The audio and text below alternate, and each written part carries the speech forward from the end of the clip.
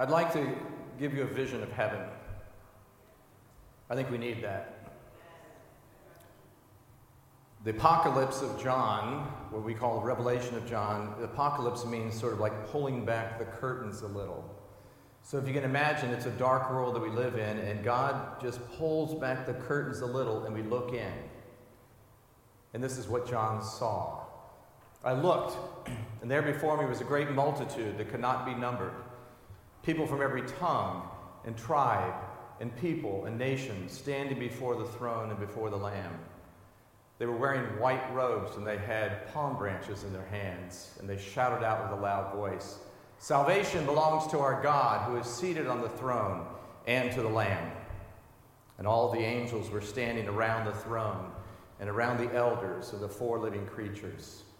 And they bowed down with their faces to the ground. And they said, "Amen. Praise and glory and wisdom and honor and thanks and power and might be to our God forever and ever. Amen." And then one of those came next to me, and I said, "Who are these, and where are they from?" King James, "Whence are they from?" And he said, and I said, "You are the one who knows." And he said, "These are those who have come out of the great tribulation. They have washed their robes and made them white in the blood of the Lamb. Therefore, they are forever before the throne of God, and they serve him day and night in his temple. And the one who is seated on the throne will cover them," or protect them. "Never again will they hunger. Never again will they thirst. The sun will not strike them, nor any scorching heat. For the Lamb who is seated at the center of the throne will be their shepherd. And God will wipe away every tear from their eyes." This is the word of the Lord. Thanks be to God. Revelation 7, 9 to 17. That's what we're going to talk about today, but as I look around here, I think I'm overdressed. So I'm going to take off my jacket here. That's all right. Because we've got work to do. You see, Revelation 7 is where we're going. That's where we're going to be. We're not going to stay like this. We're not going to see the trash in the streets. We're not going to see the families struggling. We're not going to see the nations fighting and invading one another and the gangs. No. It's going to be Revelation 7. All the nations and the tongues and the tribes and the people, the races, all together. Focused on Jesus Christ. And if that's where we're going, we need to start moving that direction, right? It's like if you're going to end up in Providence, Rhode Island, you don't head towards Maine. You turn around and you start going that direction. And so I'd like us to think about organizing our whole lives around this vision. As a matter of fact, at Gordon Conwell Theological Seminary, we don't have a purpose statement. We've given up on purpose statements. We're just doing vision. And the vision is from Revelation 7. So the whole seminary is organized around moving towards that. When it comes to accepting students, when it comes to hiring faculty, when it comes to hiring staff, we focus on bringing everybody together, reconciling together. So we are only about 40% white students right now because we represent the world. We have a cohort of 50 Ghanaian students studying in Ghana in 3 different groups. We should all go visit them. They would be so encouraged. They meet in 3 different cities. We zoom in the teaching. They have mentors there. And then the faculty member goes and visits those villages and prays with them and talks with them. So we care about Revelation 7. I believe that only those who are heavenly minded are any earthly good. But often people say, "Oh, you're just so heavenly minded." You're no. Oh, no. If you're heavenly minded, you can be earthly good. But if you're only earthly minded, what good is that? You're just rooted in this sinful, fallen, difficult world. But that's where we're going. That's where we're going. That's the really real. You see, this is just temporary. That is eternal. And so that's where we're going. And so we're going to organize our seminary, our personal lives, and even our churches around that. Only those who know where they are going will be able to bless those around us. What a tragedy it is to be caught up or to be led by people who don't know where they're going. But here today we will affirm that we are not tragic people. We know where we're going. We're hopeful people. And people are going to want to be around us. The church is a signpost to the kingdom of heaven, you see. When you're around church people, you become hopeful because you say, they know where they're going. And where we're going is a beautiful place. It's a miraculous place. It's a place that we can't even fully dream or imagine. We can't perfectly affect it here, but we can point the right direction and move other people from hopelessness to hopefulness. So let's meditate on this heavenly vision today for our own good, for the good of the church, for the good of our families, for the good of our neighbors. The vision of God pulls us forward. You got that? The vision of God pulls us forward in our lives. That is where we are going. We live each day according to where we think we are going. I bet some of you maybe are hoping to get a raise. And so you work in your job and you do certain things and maybe you take extra courses so you get a raise. Some of you, and this was me at one time, wanted to move from an apartment to a house. And so you plan in a certain way and you save your money and maybe work overtime so you can get that house. When I was in high school, I wanted to go to college and play either basketball, if I grew to be over 6 foot tall, but I only grew to be 5'11", so I didn't play basketball, or soccer. So I worked real hard and I played soccer in college. But it was hard work. I had to say no to all these things here. I had to train.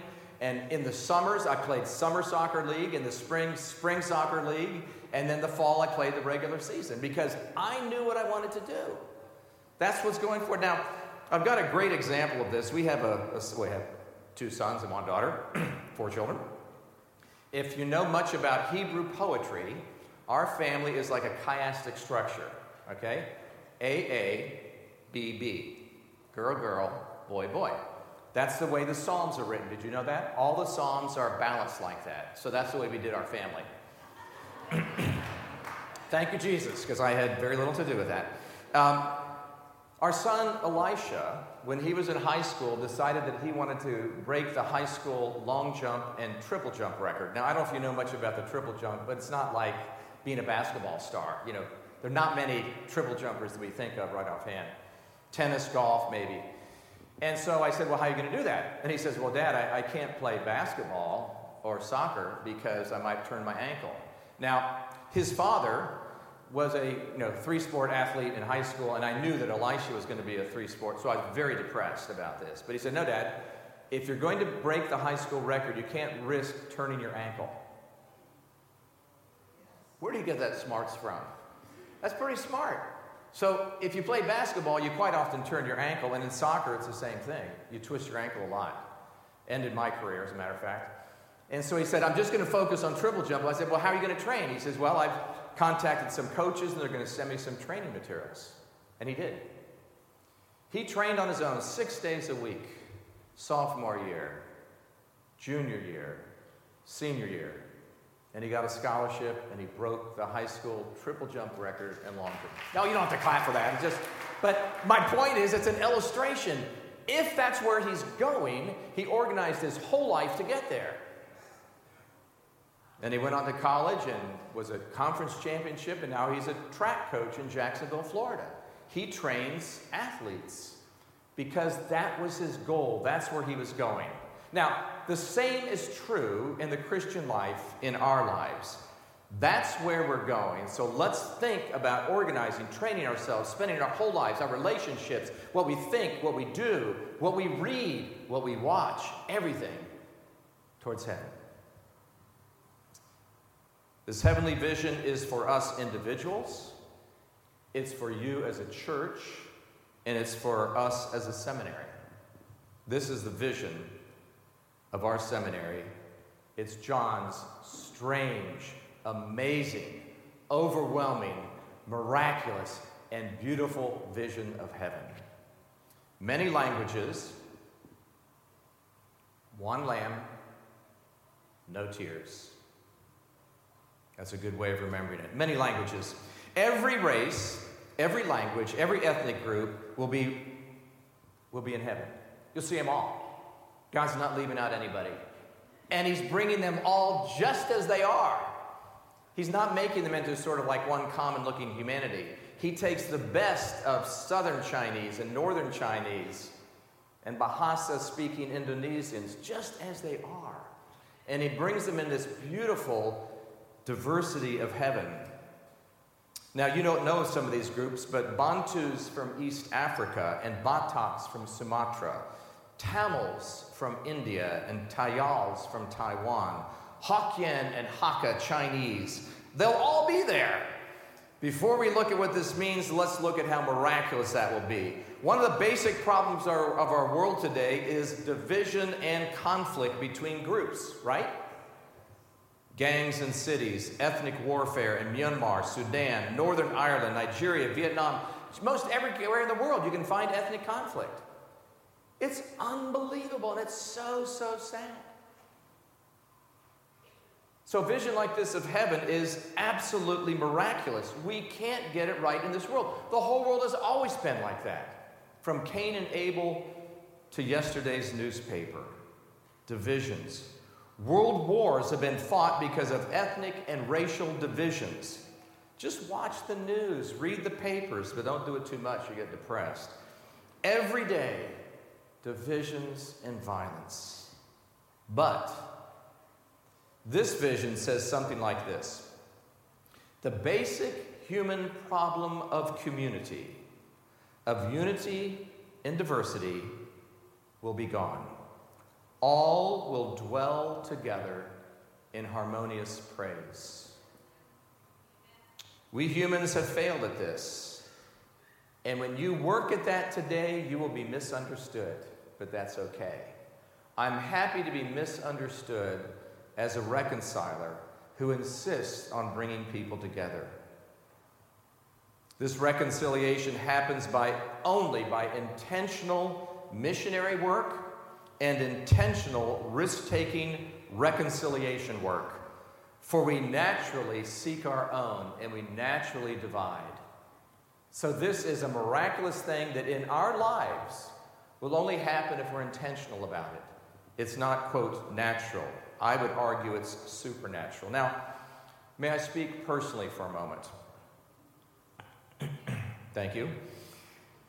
I come from a white suburban background, but following Jesus has led me to have friends in Honduras, Romania, two places that your church represents.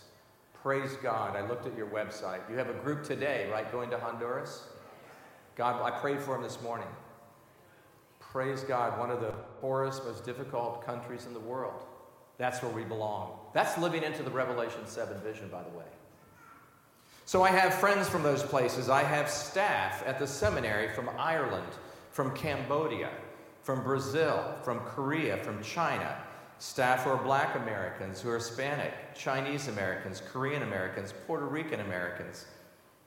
We try to live the vision, and that never would have been part of my life had I not come to Jesus.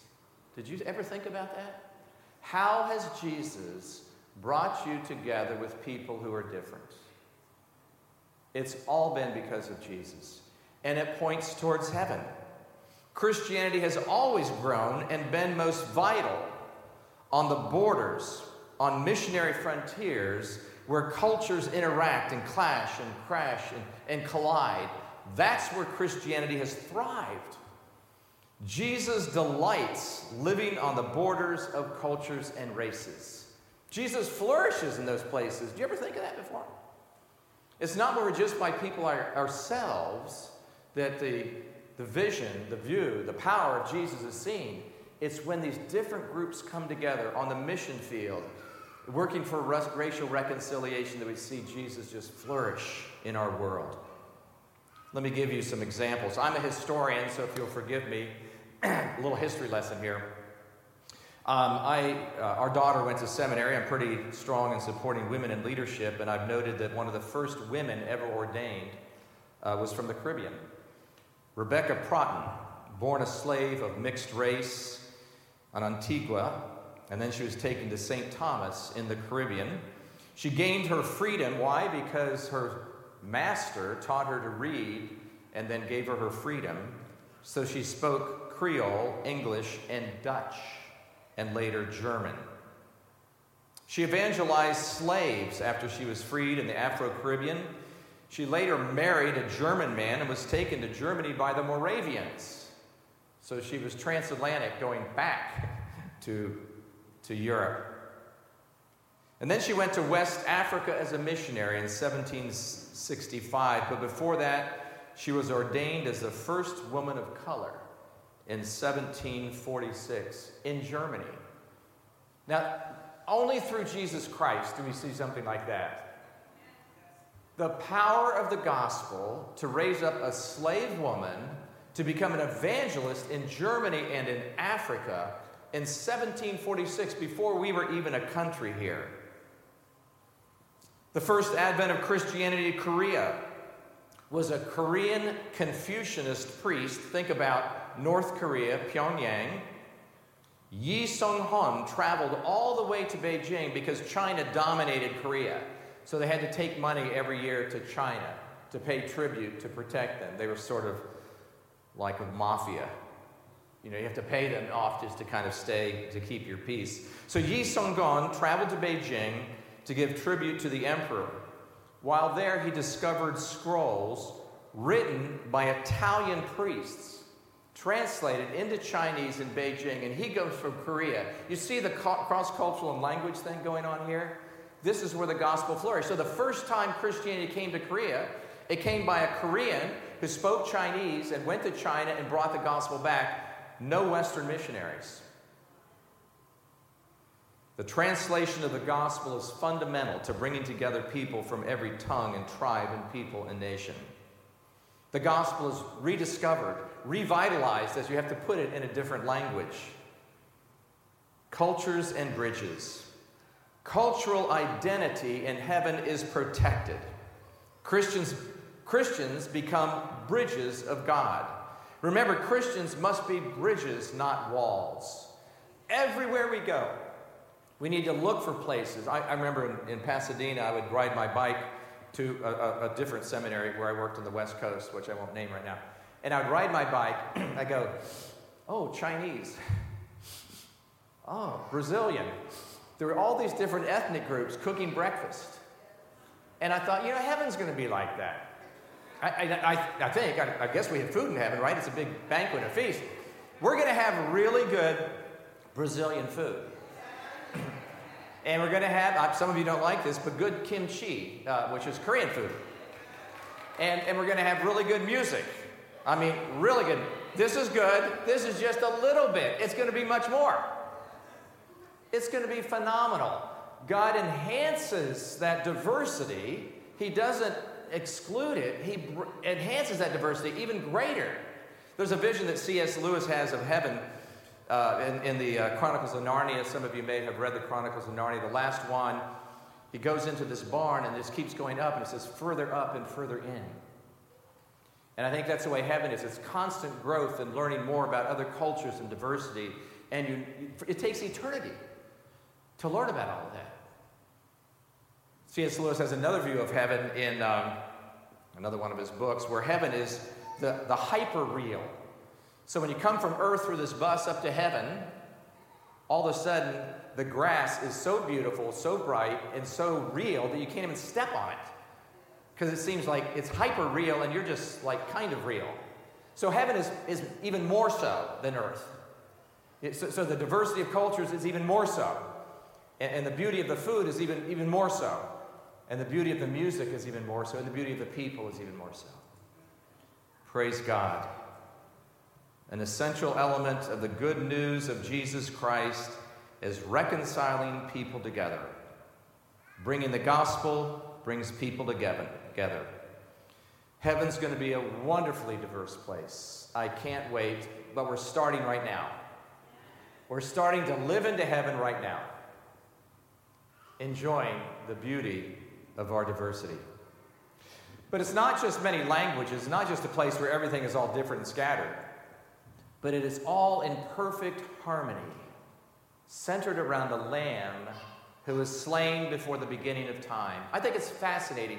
Jesus is not represented as the big king, the mighty, powerful God and king. He's represented as the humble, obedient, sacrificial lamb.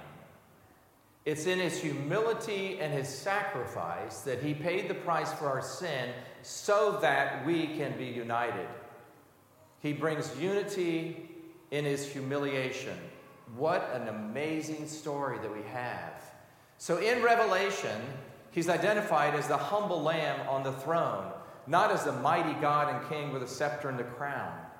Remember that, because we are people who are in Christ. And if we are in Christ, then we represent Christ to the world. We also are people who are kind and truthful and gentle and humble and willing to sacrifice for others.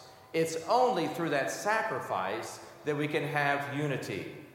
So the first image is like it reminds us of mission and reconciliation, many languages and tongues. The second vision, God bless her. The second vision is of worship of the Lamb.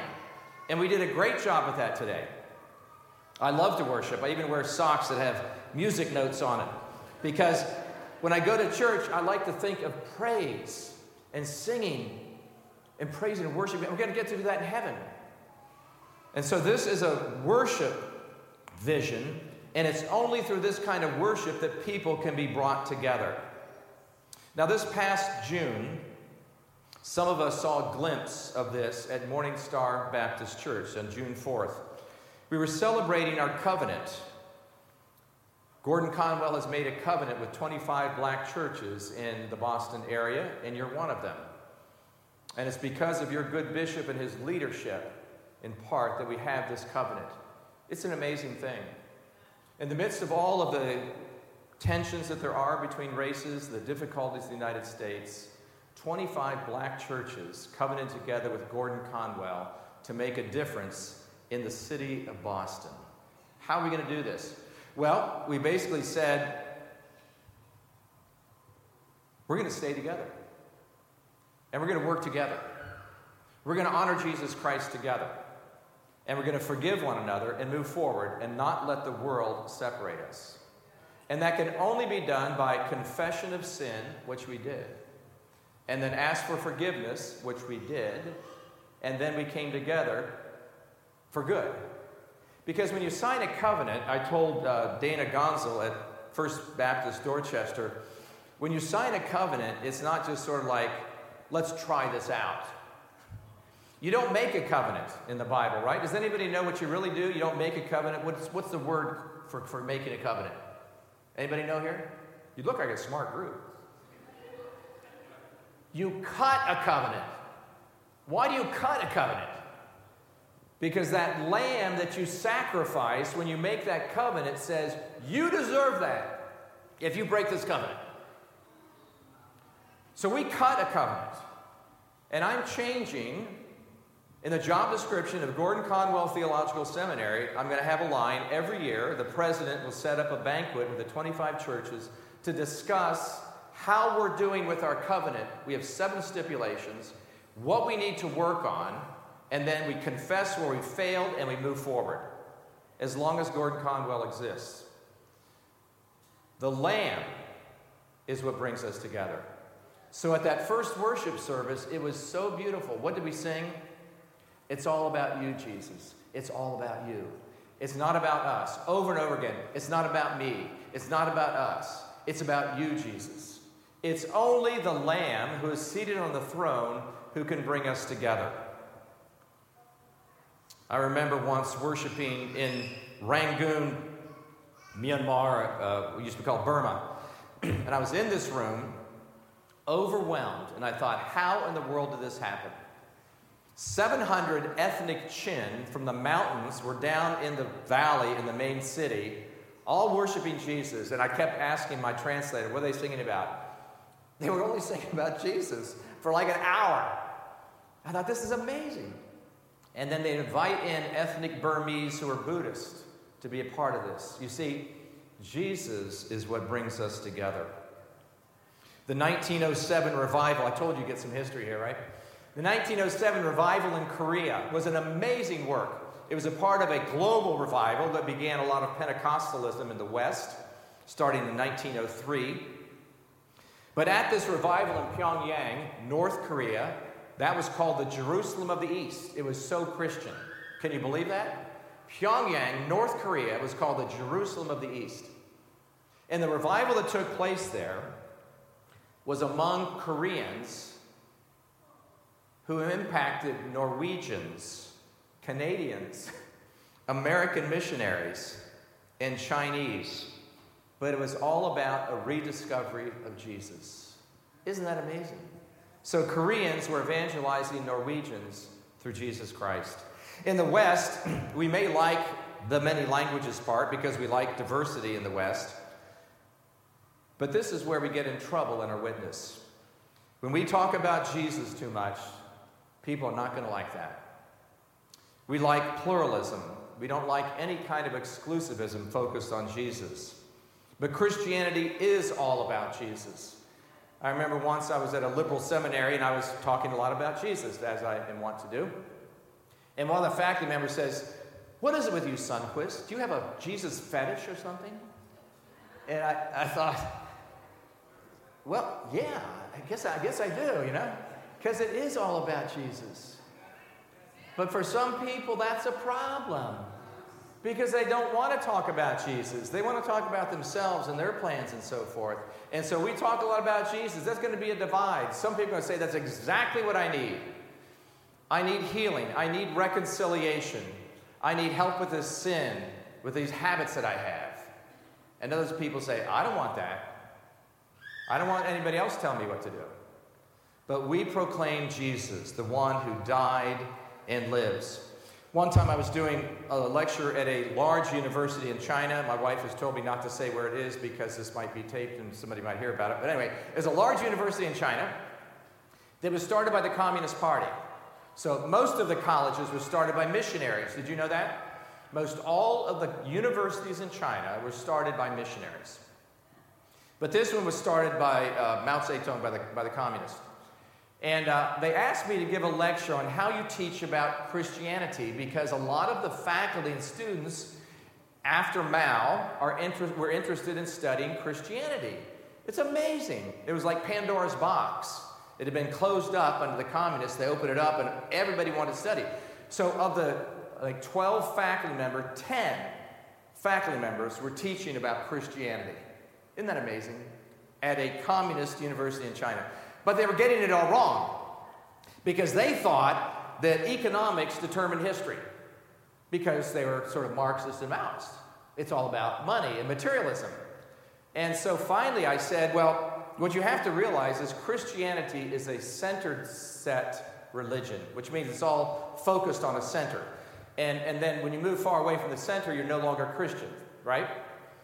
But it's centered on this. And I said, for example, I was trying to connect with them. I said, what do you see on a church? One lady raised her hand. Sir, you see a cross. And then she sat down. I said, very good. I said, what does a cross mean?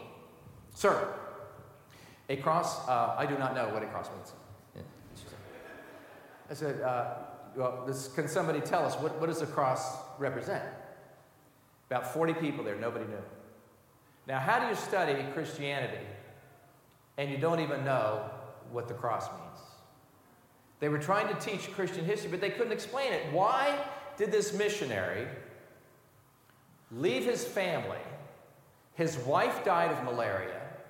He has 2 kids, and he's teaching, he's translating, he doesn't know the language, and he stays there, and he left his family. Why would he do that? Except for Jesus, you couldn't explain that. It doesn't make sense. It was a bad decision for him personally. And so as I just explained what that meant, then the professor, whose name I remember but I won't tell you, said, "Can you explain that to them?" I said, "Sure." I said, "Christians basically believe," and then all of a sudden I'm giving it a testimony. I said, believe that God created the earth and people sin and then sent prophets and they sin, and then Jesus came and Jesus showed them how to live, and then Jesus was the perfect sacrifice and he died for us so that we might live forever. And also said, "Oh my gracious, I'm preaching the gospel here at this university." But that's all I'm doing. I'm just telling what Christianity's about. And the professor jumped up and he hugged me and he thanked me because he was a Christian. And he couldn't say what I said, but I could say it because I was leaving. And so I might end up in prison, but he doesn't care because the gospel got out. And that's fine. My wife would have been upset, but so I left the next day. But he got up and he hugged me and he said, he was leading me on. How could they find out about this? And so I pulled out my pocket New Testament. I said, "They could read this." "Oh, yes, and what is that?" I said, "Well, it's a New Testament." "Where can they get that?" "At the local church." A couple big churches, they sell Bibles at all the churches in China. Okay. So you see, you can't explain the history of Christianity if you don't understand Jesus. It's all about Jesus and his work, and it changes people's lives, and then it changes the world. Now, I've studied other religions, and I'm just overwhelmed at how different Christianity is from other religions. And Leon, you said it very well. I guess I said it in my blog post, but it's all about grace from first to last. Heaven is a gift. The reconciliation we have here is a gift. The healing we can have from addictions, the healing we can have from trauma, it's all a gift that comes from Jesus Christ. And that leads to the third point, and I think I have to sit down because I'm longer-winded than I thought. No more tears.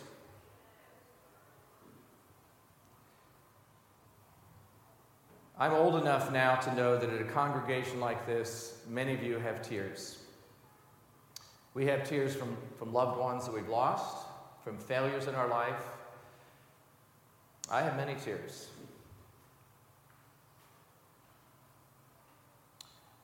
I held my sister when she was 48 years old, dying in an ambulance 25 years ago this month. I held my mother's head when she died. I held my father's hand when he died. I lost a son-in-law at 38 years old. We've all suffered. We all have tears. And God can work through that suffering, that loss, and those tears to bring about redemption. And in heaven, we'll be reunited with those loved ones, and there'll be no more tears. Praise God. No more tears.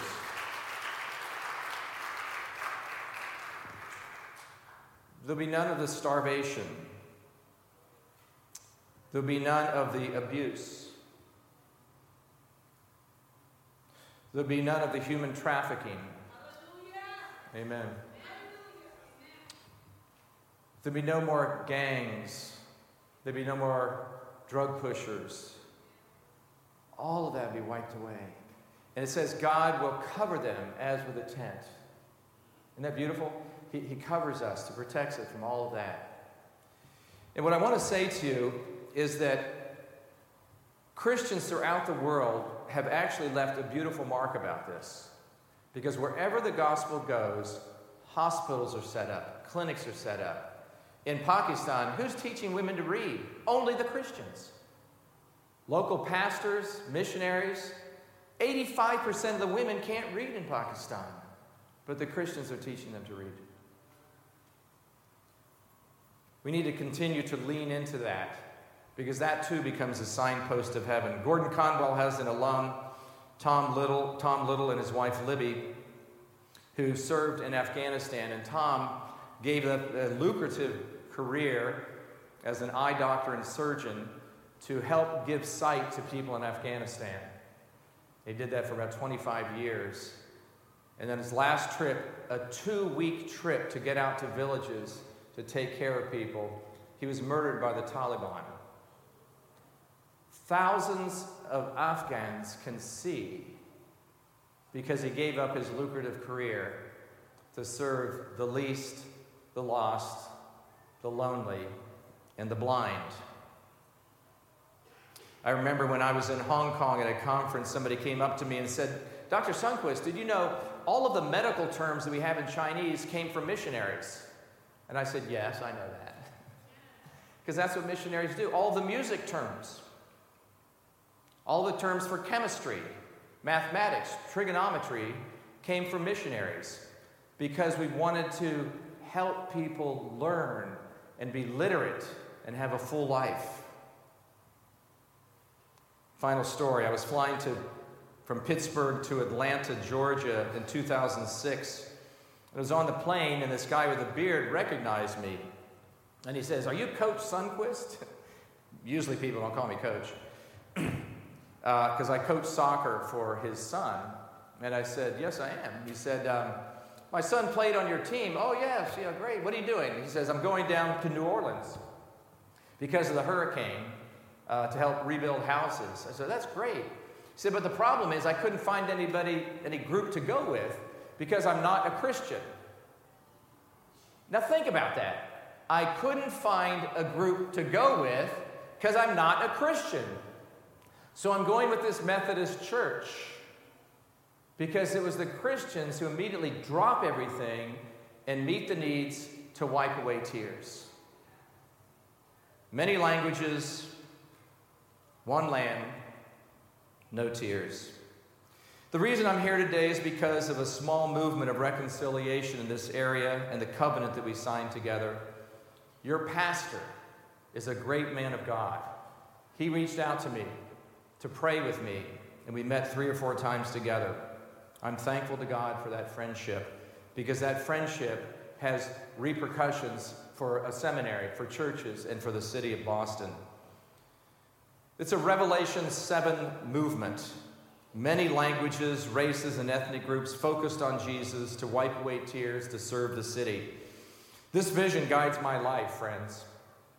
If you want to understand something about Scott Sunquist, go back and look at this vision of heaven. I would like to recommend that this vision reminds us a little bit about who God is and what God cares about and what we need. You see, we need that kind of reconciliation in our own lives with our neighbors and others. Some of you may have come here today not knowing that we were going to talk about reconciliation, about Jesus. Some of you may have a need today to be reconciled with God truly so that you would become a reconciler of others. We can't do that ourselves. In our own effort, we fail. We have to, the basic Christian, you know what the basic prayer is? Save me. That's the basic prayer. Save me. I can't do it, Jesus. I need you. And friends, at some point in your life, and it may be this morning, you realize I can't do it on my own. That vision of heaven is something I can't even fix myself. Forget help any others. And so I would like to invite you in the final moments that we have here, if God is speaking to you today, either about you being reconciled to God and receiving this humble Savior, the one who sacrificed for you, I would invite you to come forward and we can pray for you. Or, if you'd never realized that God has primarily called us to be reconcilers and to be missionaries, and you would like to affirm that in your life, I would invite you to come forward. So this morning, I'm going to begin with a word of prayer, and then invite you, if you'd like to come forward to either affirm for the first time in your life, Jesus, I need you. We read in Scripture, Jesus says, come to me, all you who are weary and heavy laden, and I will give you rest. That's what he's offering today. Or, if you recognize now that God has called you to take up this ministry of reconciliation and mission in the world, please come forward and we'll pray. Lord Jesus Christ, we thank you so much that as we entered with praise, recognizing your goodness, we now recognize that you have called us to give up, to resign, to surrender, to stop trying to do it ourselves, and to receive you and the power and the healing that only you can provide. Lord, we need you. We need you. We are lost without you. So, Lord, send your Holy Spirit, please. Bring the healing that we need. bring the new joy of salvation that we want. And Lord, remind us that you came not just to save individuals, but to reconcile us to yourself and to one another. Our world needs that today, Lord, and today I reaffirm that calling on my life to be a reconciler for the sake of Jesus Christ. So, Lord, send your Holy Spirit. Speak to us, Lord. Bring healing, salvation, and reconciliation so that the world might believe. We pray this in Jesus' name. Amen. Amen.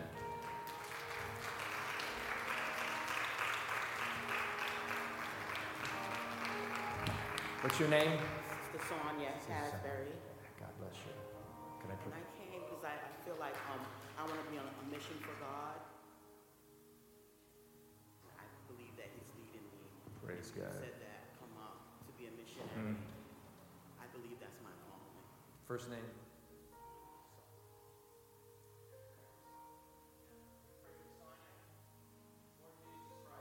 Thank you for your calling on Sonia's life.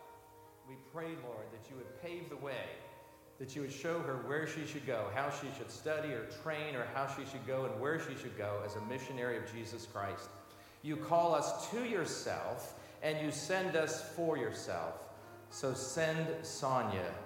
In the power of the Holy Spirit, we pray this. In Jesus' name, amen. Amen. God bless you, Sonia.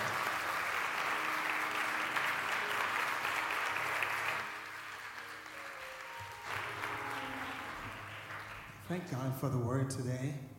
And let's just give God some more praise. Let's give God, amen. Praise God. Thank you very much, Dr. Sunquist, for that word. And if you're online and you raised your hand, or you have the intention for the prayer that was just made, please feel free to email it the church at mail@ptspice.org, because I believe, I just feel like maybe there might have been more people. So we just praise God for our sister who came forward, and may the Lord bless you and continue. I believe we'll reach out to you to talk more about that. Amen. So let us stand at this time. At our church, as you know, it is our custom to close with a blessing. And if you would hold your hands out as if to receive at this time, I will pronounce the priestly blessing on us. May the Lord bless you and protect you. May He look after you, shield you, defend you, and take care of you. May the Lord make His face shine, grin, beam, and show His pleasure on you. And may the Lord be gracious, kind-hearted, pleasant, and compassionate to you. May the Lord show you His favor that will promote you, appreciate you, support you, and side with you as you side with Him. And finally, may the Lord give you His shalom, His peace, His rest, His harmony, His calmness, His composure, His prosperity, His success. May He remove anything that causes agitation or discord with His divine purpose and destiny for your life.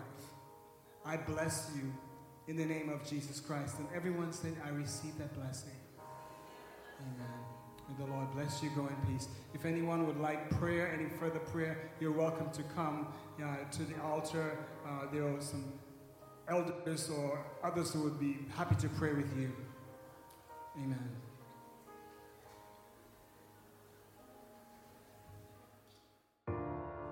Hey family, thank you so much for joining us for today's service.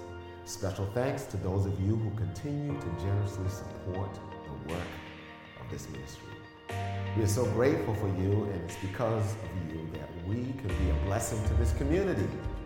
If you enjoyed the service today, please like, share with your friends and family, and subscribe to our channel so that you can get a notification whenever our services go live. We also invite you to follow us on social media at PT Cambridge in order to stay connected to this ministry. Hey, we look forward to seeing you next time. Thanks for watching, and God bless you.